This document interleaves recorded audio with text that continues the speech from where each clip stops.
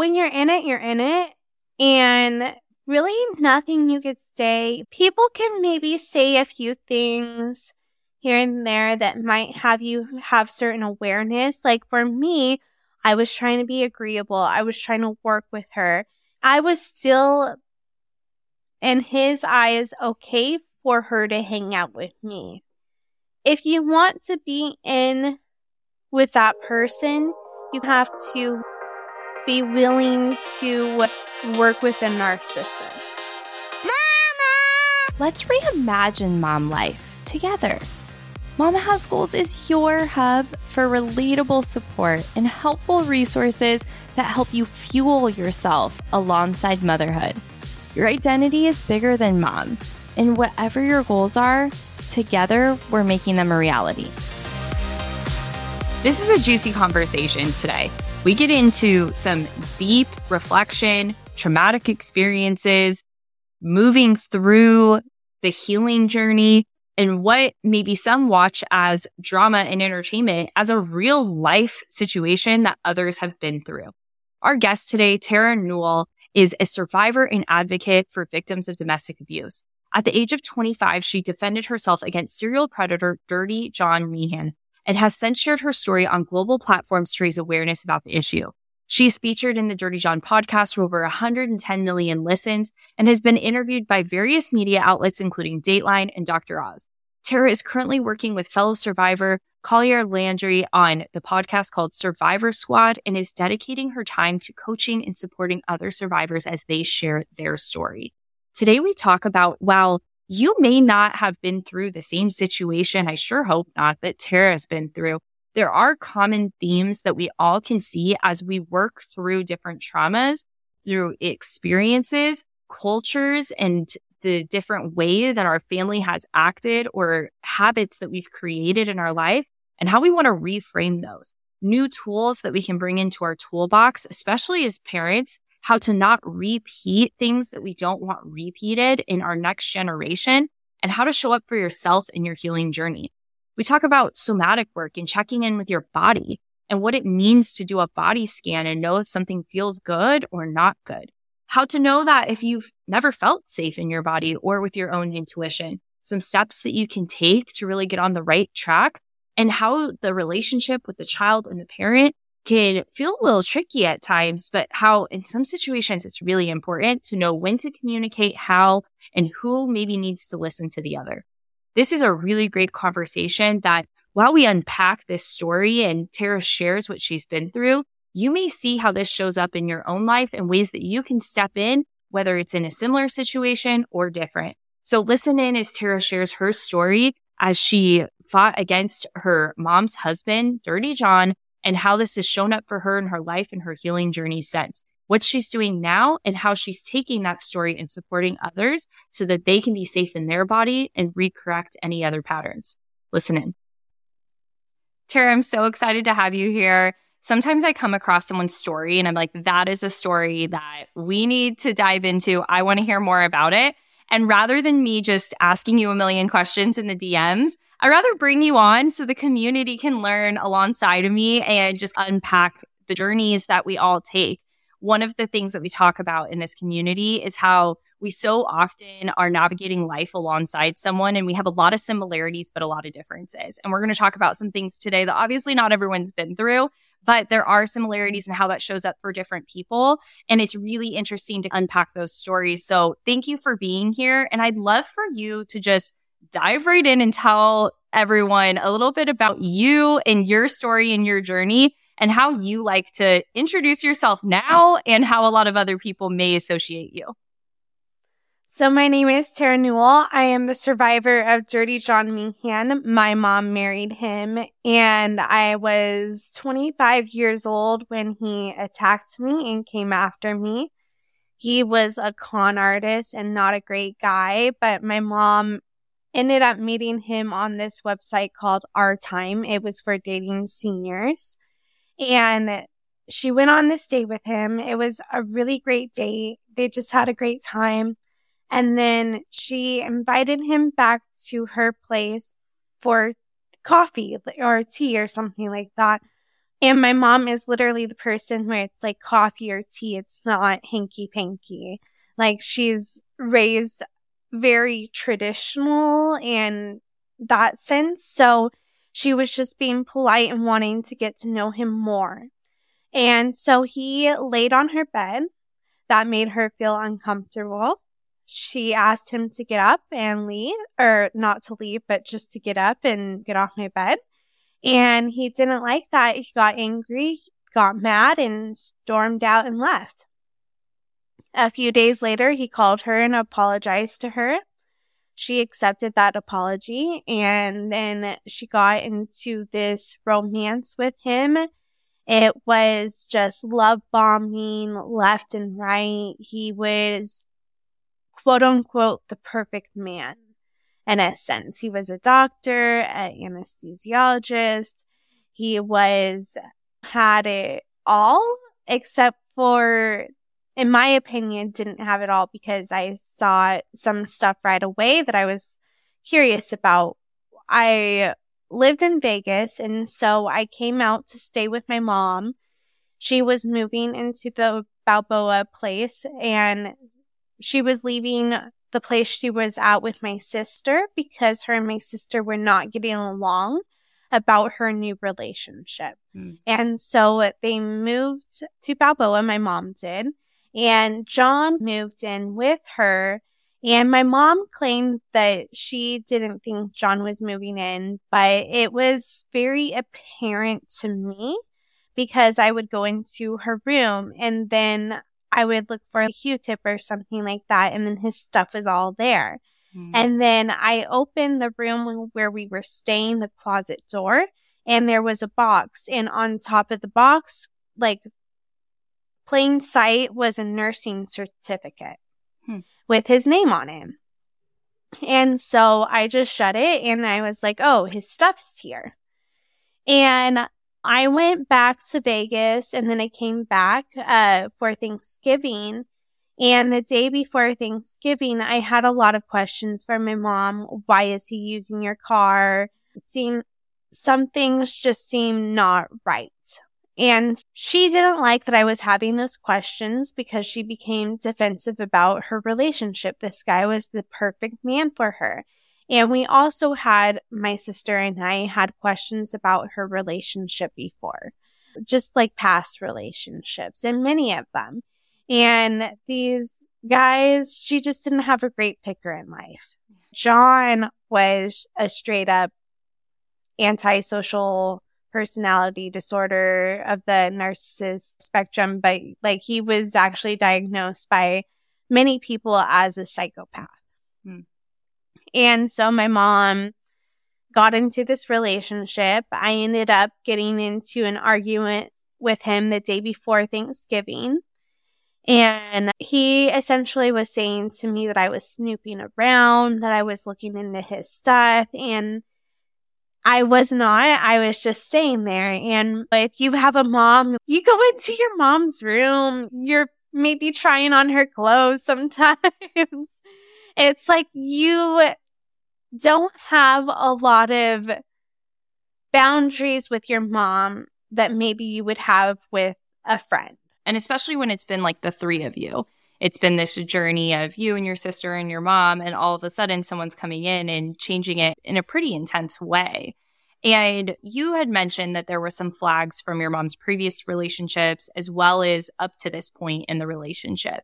What are some things that you noticed as a child that maybe your mom was not aware of? Because like you said, she was in it. And this can be so tricky for women because they want to find that partner. They want to find that person to support them and their family. So they're looking at all the green lights, so they think, or the person's putting off these green lights for them because they know they're going to be the good green lights to hide some of the red flags.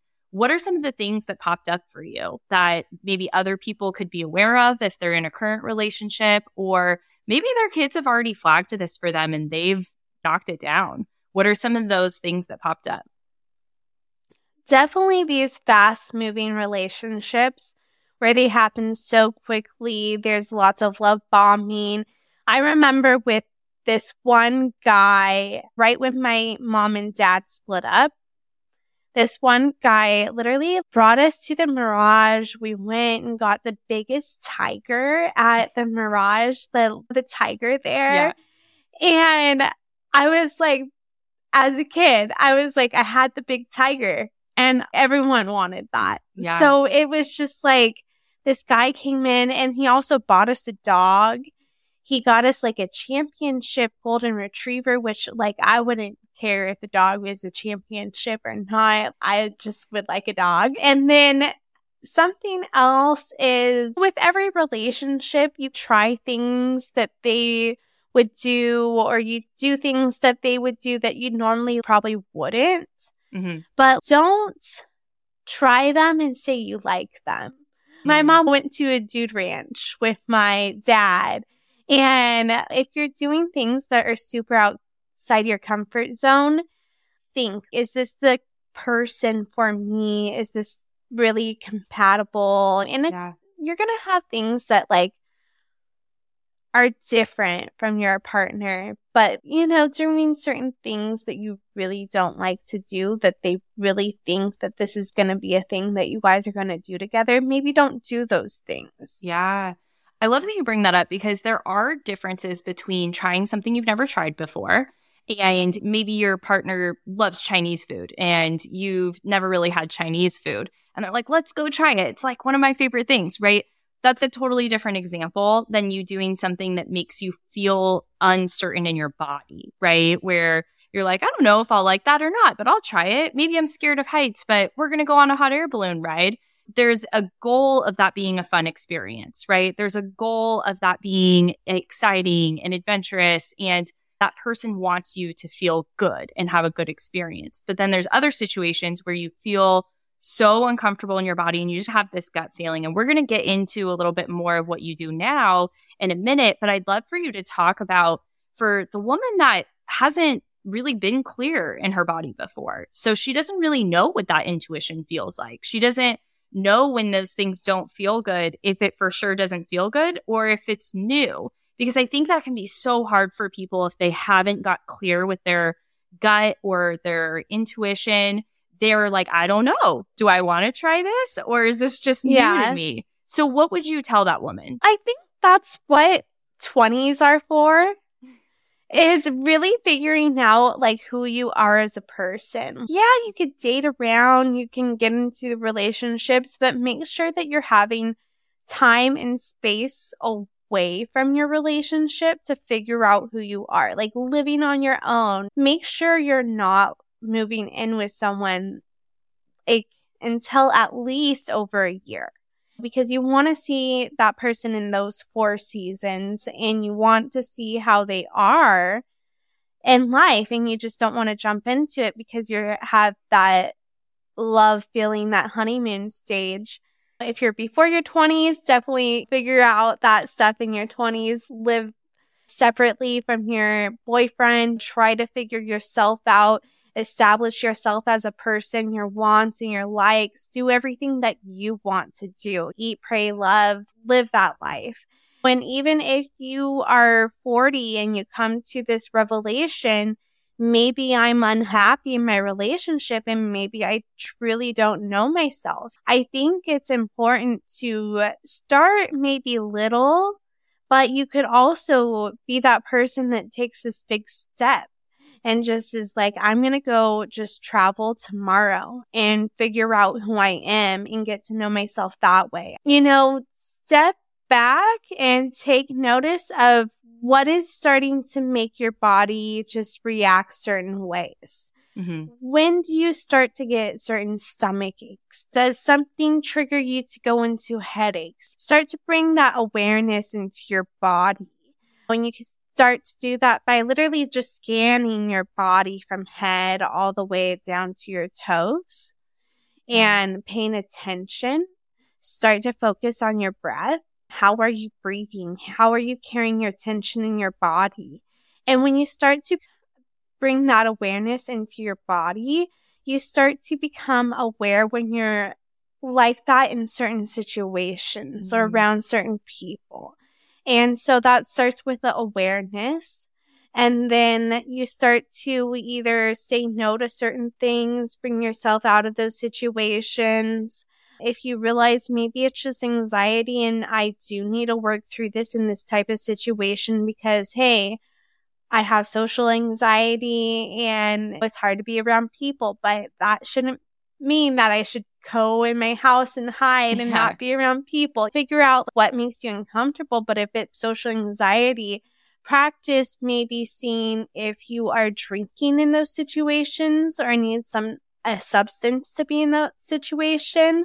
Maybe try slowly being without it. I like to work with trauma in the body, like figuring out, helping someone figure out like where it is, how to release it, how to calm your body down in situations. I will even go through these meditations where I bring the trauma in and then we try to lessen that trauma in a way. I really try to work with the client and the person with their trauma because trauma and healing is not linear. And so you really need to adapt to every person. Yeah, definitely. And so really doing that head scan, like you said, and just getting in tune with your body, I think is like the biggest takeaway there is when you're learning to figure out what is this feeling that I'm having? And is this a feeling I want more of? Or is this a feeling that's scary and uncomfortable? Really questioning that, getting a moment with yourself to ask yourself those questions and really get in tune with those feelings. Because if you've been burying those for a long time, like many have that are all of a sudden finding themselves in a situation that doesn't feel good, they're saying, okay, I don't know. I've never really asked myself how I'm feeling, or I've never had the opportunity to safely say, okay, I can make a different decision. So I think that's really good to be able to just get really in tune with your body and do that head scan and notice, are you having those headaches or those stomach aches? And how is that showing up in these patterns and these relationships? So now you have all these tools and resources, but let's take it back to Thanksgiving when you didn't necessarily have those resources. You had seen some of these red flags. You were in this experience where you didn't have a lot of control. You were voicing your opinion, but it wasn't your relationship directly at the end of the day. So you could only control so much. So you get in this argument with him about snooping, even though you weren't. You were in your mom's room. And what happened after that? So I ended up leaving, not having Thanksgiving with him, and then stopped talking to my mom for probably 3 weeks or something like that. I tried to be like, I was financially dependent on her then. So I was trying to be financially stable on my own and figure it out. And I was trying to make it work. And so I ended up talking to my mom, and then we had to have a mediation session with a therapist. And the therapist was also getting her hours, so she wasn't very experienced in narcissist abuse or anything like that. And you also have to find a therapist that is specific to that. Yeah. And so you did a mediation, and what came out of that? Because the goal of a mediation is to mediate the situation, right? It's to come out of that and have a version of a compromise or an understanding. And so when you left that meeting, did you feel settled, or was it like you're saying that I wasn't really heard? This person didn't have this experience. You guys don't get it. Is that kind of what happened when you left? What came next? The mediation was for Christmas, and it was to make sure that John could be in the same room as me. Mm-hmm. And we could have a holiday together instead of me not being a part of the holiday like I was on Thanksgiving, which that wasn't my choice. Yeah. I was disinvited. But what we decided that John was going to hang out with the boys and I was going to hang out with the girls and the children. And right when John got to Christmas, he went straight to the kids with a bag full of gifts. So that was not what we decided upon. And I was upset by that because I could see that as a form of manipulation.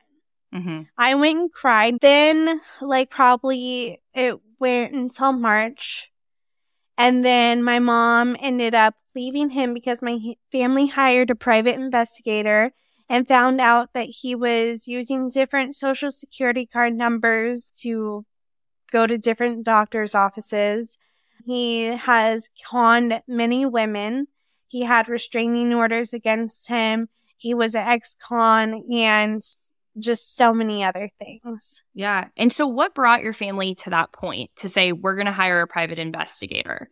Was your mom on board at that point, or was the private investigator what brought her to the point of, okay, I'm going to leave? My family just noticed things here and there. At first, it was my sister and I having issues. Mm-hmm. And then the rest of my brothers and sisters got on board because he would also say things that were inappropriate to my nieces. He would joke to my cousin and to my mom about shooting my sister with a sniper rifle. He would take my mom's phone and text us sometimes. And he told my sister to kill herself from my mom's phone.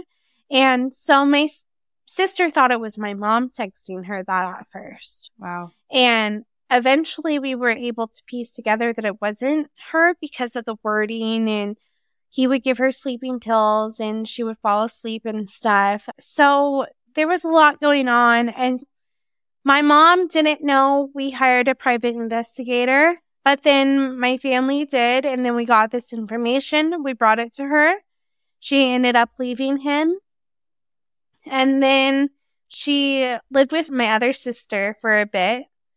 And then she ended up getting back together with him because he was able to convince her that all those John Meehans that we found were other John Meehans. Mm-hmm. And he brought her to a lawyer to even explain this. Wow.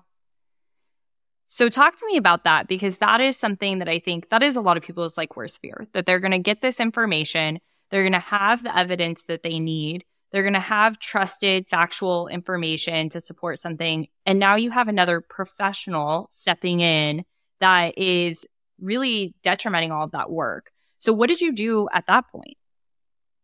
At that point, I had the feeling she would go back anyways because I had a toxic relationship, because that generational trauma and those patterns, those epigenetics, everything, you repeat a lot of what your parents do. Yeah. Well, when it's what you're used to and it's what you're seeing and what's familiar, you're not even consciously making that decision to repeat it. You're subconsciously following what feels familiar.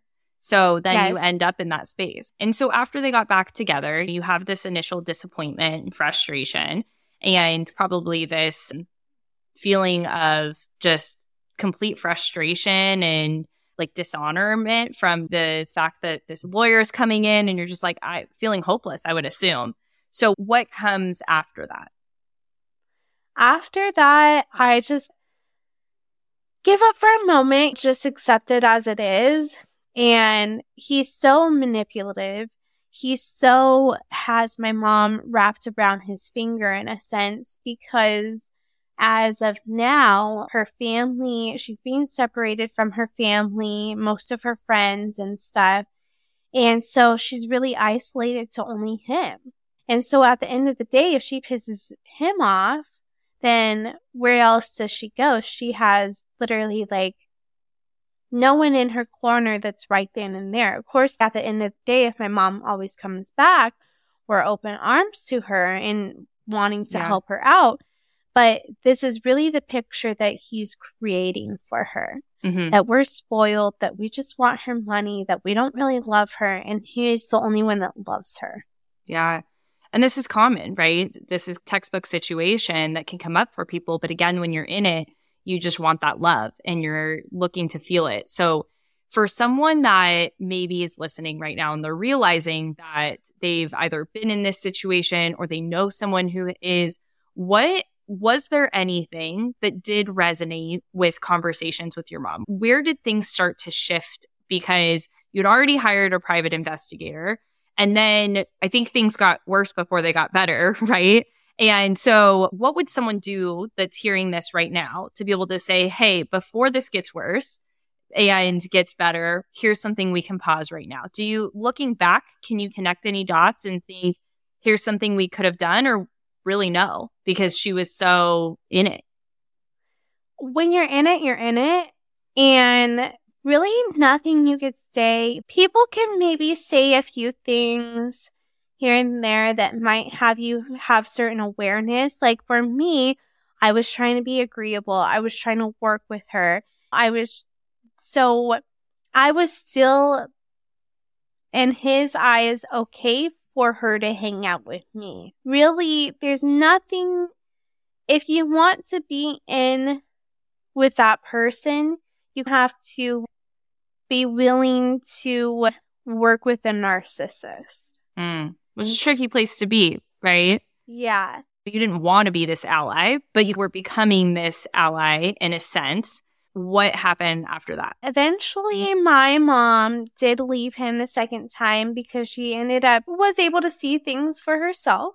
Well, he was starting to really create this drift with her family, and her family is the major thing that's so important to her.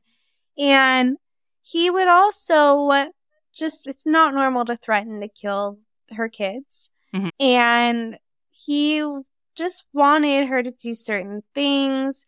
She saw a letter from jail one day, and so she started to question things herself. Am I really with the person who I thought? And so she hires a private investigator, does her own work, finds out more information on him. She found out that he went to jail for selling drugs from the hospital that he worked at.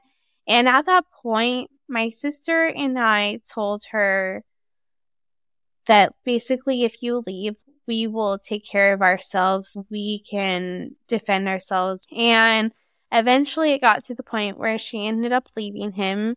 She was trying to plan her leave, but then he confronted her about something. And then she ended up leaving away with one shoe. She went to Vegas to pack up the house there of her stuff. And she filmed it all. He called the police on her, said that she had hit him in Southern California when she was really in Vegas. And so they dismissed that and just took note of that.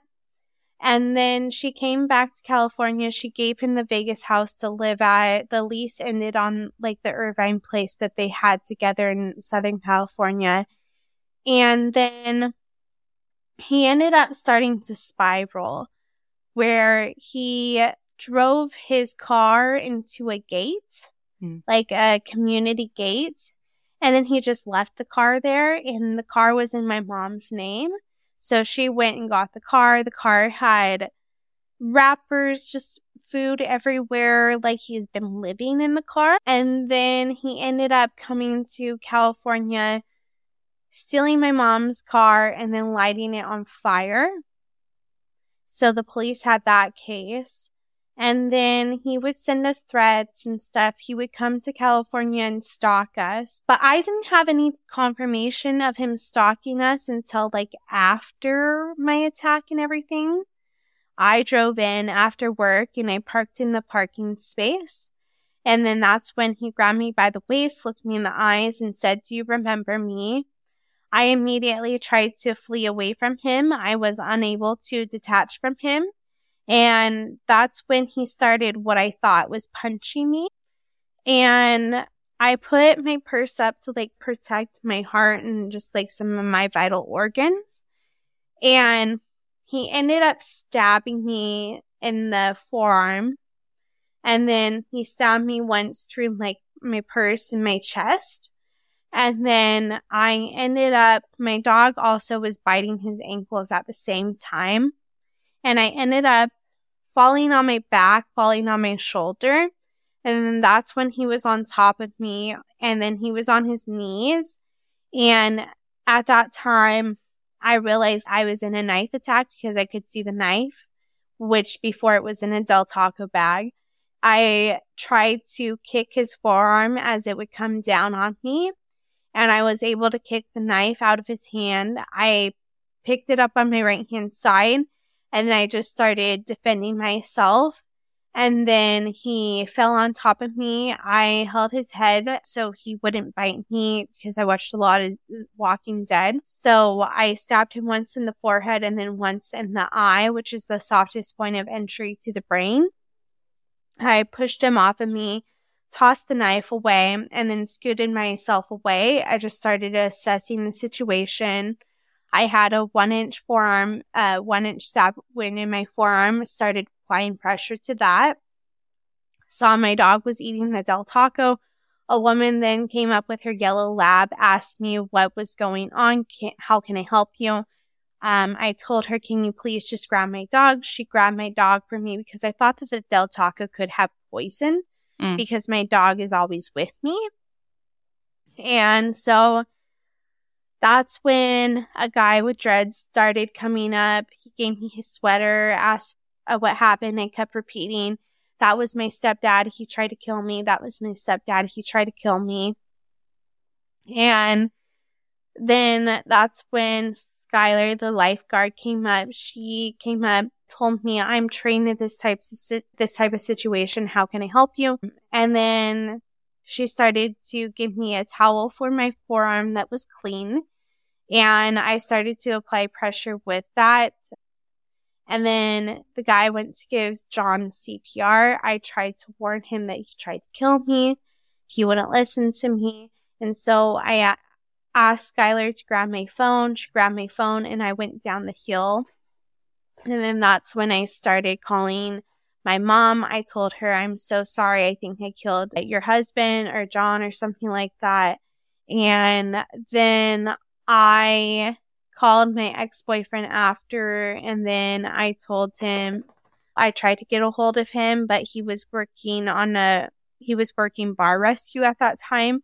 And so he didn't have service. And then he called me back. I told him what had happened. And it was just like, then the ambulance came, the police took my phone, and then started to go through the healing. Yeah. And so how long ago was this? This was 7 and almost a half years ago. Okay. It happened August 20th, 2016. Yeah. And I think I saw, was it this year that you were able to kind of rewrite that date as something positive? Why don't we share a little bit about that? Yeah. So a year and a few months ago now, on that day, I changed that date. My boyfriend changed that date for me, essentially, because we were friends for a while working on our podcast, and we had talks about just being friends because we had this energy towards each other already.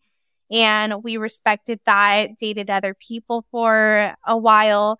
And then it was really this point where we couldn't deny that compatibility and that energy. And we really have fallen for each other. And so the energy just switched at a point. Mm-hmm. And I was like, he just seems different. I would tell my friends, like, something seems different. I like the talk that we have, like, he's acting different. I don't know. Mm-hmm. And we went to the fair together. That was fun, but we were just friends. And I was just, keep your hands to yourself, Terra. Don't touch him. Because we were talked about boundaries. So I'm like, can't touch his arms. The event happened and he literally didn't let me lift a finger.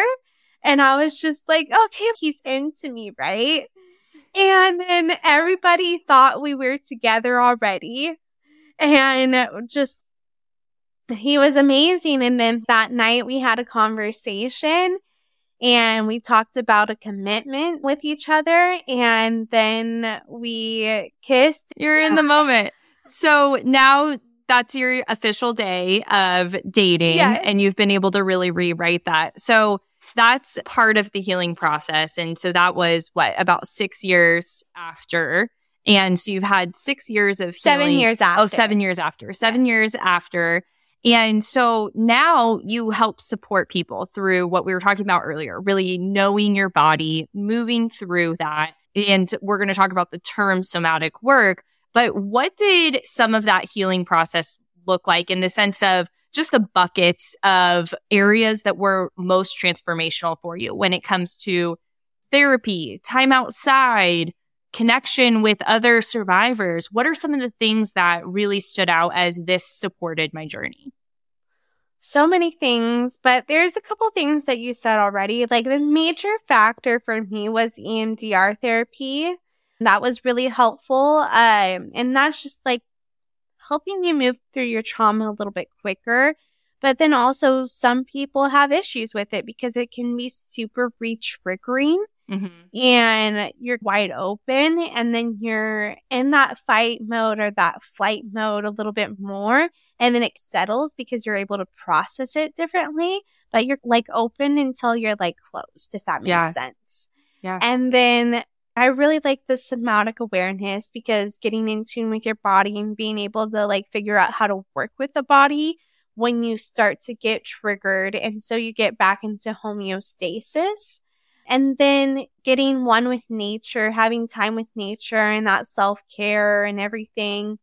And then I also having that survivor community. There's so many people where you're like, I feel so alone, but then people listen to my story or my mom's story, or they listen to another survivor story, and they realize that they shouldn't be ashamed of that trauma whatsoever, because it's actually something that lives in you. And if you don't work through it, then it's going to turn into sickness and illness, and you're going to have anxiety, and you're going to get depressed, and you have to turn that trauma into that post-progression where you're really moving forward with it. You're kind of doing yourself a disservice, because your body physically is going to be affected.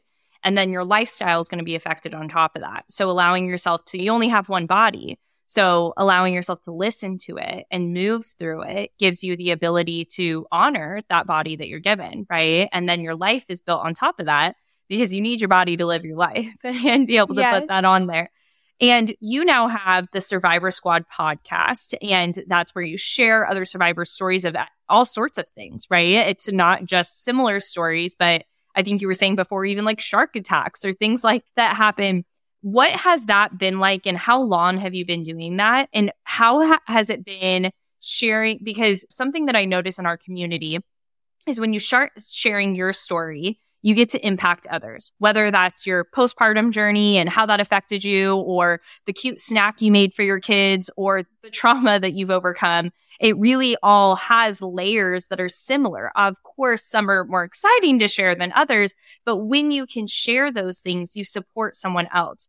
But especially for those things that are a little more traumatic, sometimes when we meet someone that has a similar story, or something about their story brings up emotions and feelings in us that maybe haven't been healed, or it just comes back up. Even if we've healed it, it's just a real human emotion.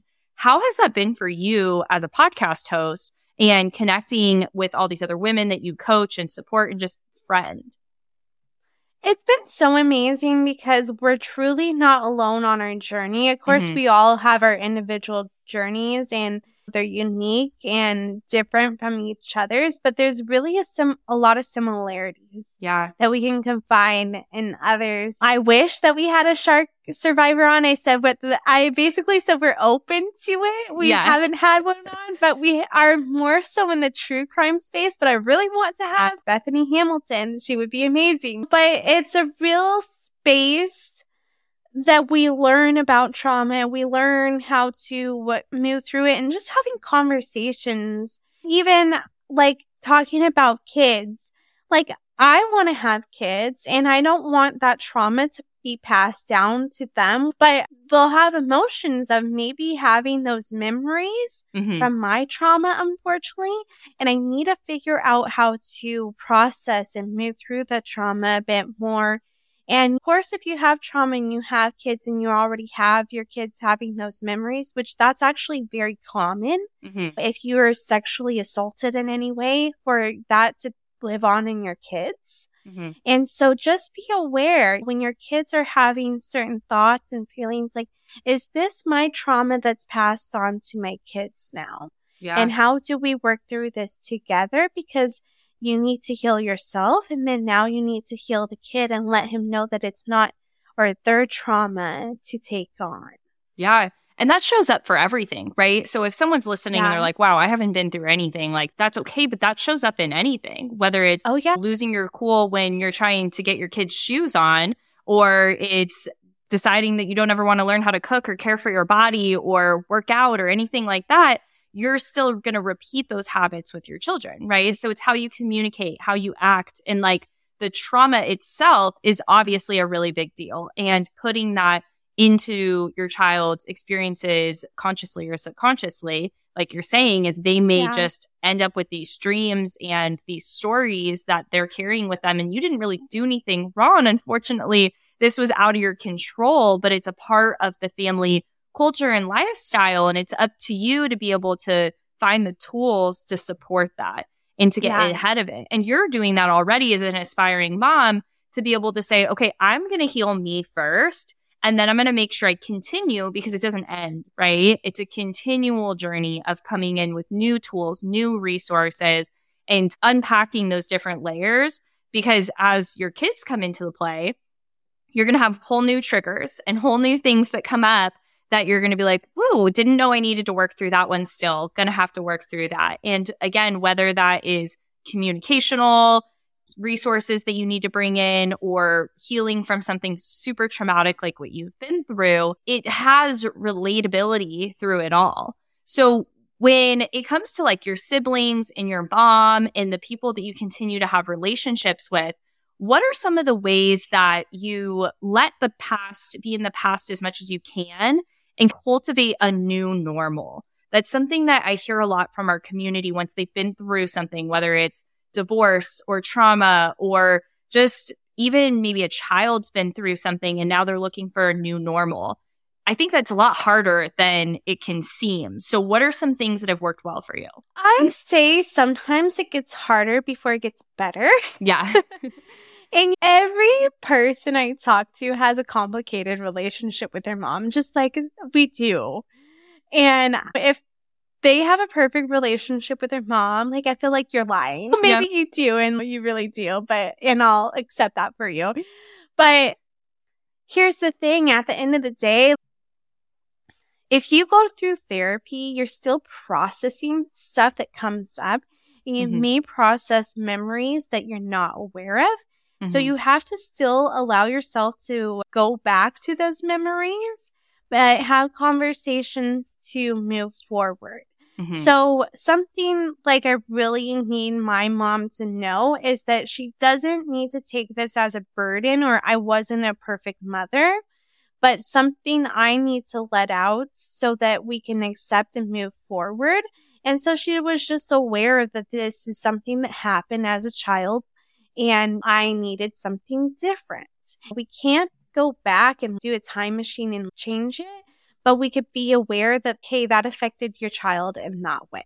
Yeah. You each deserve your truth, right? And hiding your truth does no one justice, but it's also not the blame game or even the victim game, right? You're not clearly stating in that situation with your mom. In other ways, you're a complete victim, right? But in that situation, you're not saying, Mom, I'm the victim of you. You're just saying, hey, this happened. I want you to hear me. I want you to understand how I feel. And I still love you. And I understand why it happened. And I don't blame you even, but also hear how maybe things could have been different and I maybe needed it different and it didn't happen that way. So we can't fix it, but I want you to hear me and understand. And so someone that's in it with their kid right now, because that can happen on both ends, right? As a parent, we can come and communicate to our child and say, hey, I really needed you to do this differently. I'm not upset at who you are, but I'm upset with what happened. And I need to be able to communicate that. And on the flip side, being able to receive that as a parent from our kids. What are some ways that you maybe have learned to communicate in a way that you can do that now that you couldn't do that before?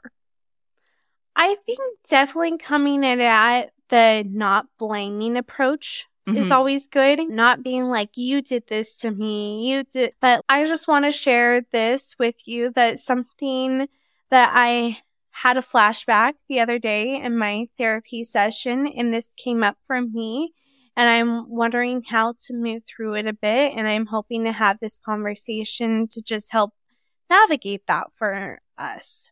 One thing that you just said that really stood out for me was the for us. And bringing it back to, this is for us. This isn't even just for me. This is for us. And I think if that relationship is important to you and it's something that you want to nurture, that right there is a huge takeaway, to be able to come back and say, hey, this is for us. And it's for me too. but it's also for us, right? And it could even be Yeah. for that person separately too, that maybe they haven't even just acknowledged it yet. I really think that's a big takeaway. Now, let's talk a little bit about where you're at now, because obviously the last 7 years have been quite the journey, from having your experience to a Netflix show to bringing in your own coaching and your own podcasting and now a new relationship, which we know the best relationships are built on solid friendships. Like that, I'm a huge advocate for that. So that is so exciting. So what are some of the ways that you just stay in tune with Terra now on a personal level? And then let's talk about the professional excitement. We're all about goals on this podcast and what we're working towards. So your life's been a little crazy. So what are some of the things that now you're saying, okay, me, Terra, as a human is focused on this, and Terra professionally is focused on this? I really like my routine right now. Yeah. And like, it's such a great thing to have a routine, stability in life. And then I do a lot of yoga just to do that self-care and that balance for my homeostasis. And I try to do therapy like once a week. I really try to stay on top of the things that I need to do with like my healing journey. And then on a professional note, I do a lot of things. I have the podcast, and then that's built into other things like an ethical true crime podcasting course, because a lot of people are like, I just want to start a true crime podcast. Yeah. And I teach you like how to get FOIA requests. I teach you how to interview other survivors, the equipment that you need to even start a podcast. And even if you have a podcast and you're like, I'm not in the true crime genre, it's still great to be a part of, to learn about just ethics of certain things and how to deal with sensitive natures of people's stories. Yeah. So, trying to shift that, because there's not a lot of manuals out there of like how to start a podcast, how to be like, when we're not claiming like you need to do this and that to be ethical, but we're like, hey, here's some information of what's going on, and it's up to you to make it up to you, like what's ethical to you. Yeah. In coming from someone that's been interviewed by some top media, Dr. Oz, Dateline, all these things, that you've had to answer questions that probably didn't always feel good. And you've had to find ways that you're comfortable enough to be able to have these conversations. So now guiding others on how to ask those questions is really powerful. And to your point, whether it's a true crime survivor kind of conversation, or like we've been talking about this whole time, everyone has something that they've gone through that's sensitive to them. So being able to have that conversation for anyone is super applicable. So for anyone that wants to listen to the Survivor Squad podcast, we'll of course link that down below. But anyone that wants to connect with you on your podcasting course or your somatic coaching, talk a little bit more about the coaching aspect and how they can connect with you on either front.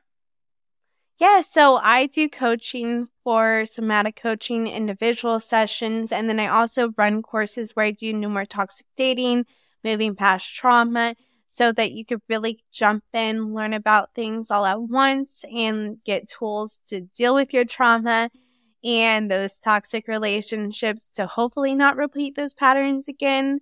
It's really hard when you're in it, and then you're vulnerable, and then you're more acceptable to the next relationship. But hopefully we give you all that to not go further down that line. And so you could find all of that on my website, terranewell.com or terranewellsurvival.com. And then if you want to get in touch with me, just to coaching or anything, you can always shoot me an email as well. That's also on my website. And then the Ethical True Crime Podcasting course, you could just email me at survivorsquadpod@gmail.com for more information about it. Well, Terra, this has been such a great conversation. You are such a powerful woman. You have been through so much, and now that you're utilizing your journey to be able to support and help others and tell the story for others is truly just so admirable, and you should be so proud of yourself. And I cannot wait to stay connected with you and learn more about where this journey is going to take you. And now with your new love support 1 year in, that is super exciting. If you just had one kind of theme that you want to share with people to take with them as they continue on whatever journey they're currently on? What's a little piece of advice or takeaway that you'd like to leave us with? I always tell people healing is not linear, but you can always learn how to breathe correctly, and that will help you tremendously in life. Oh, so very true. Terra, thank you so much for this time, and I can't wait for everyone to connect with you. Thank you so much. Thank you for having me on. Sometimes the smallest act of love is all a mom needs to feel reinvigorated. If you can relate to that, I'd feel so supported by your 5-star rating and written review. Take a moment and let me know what you thought about this episode.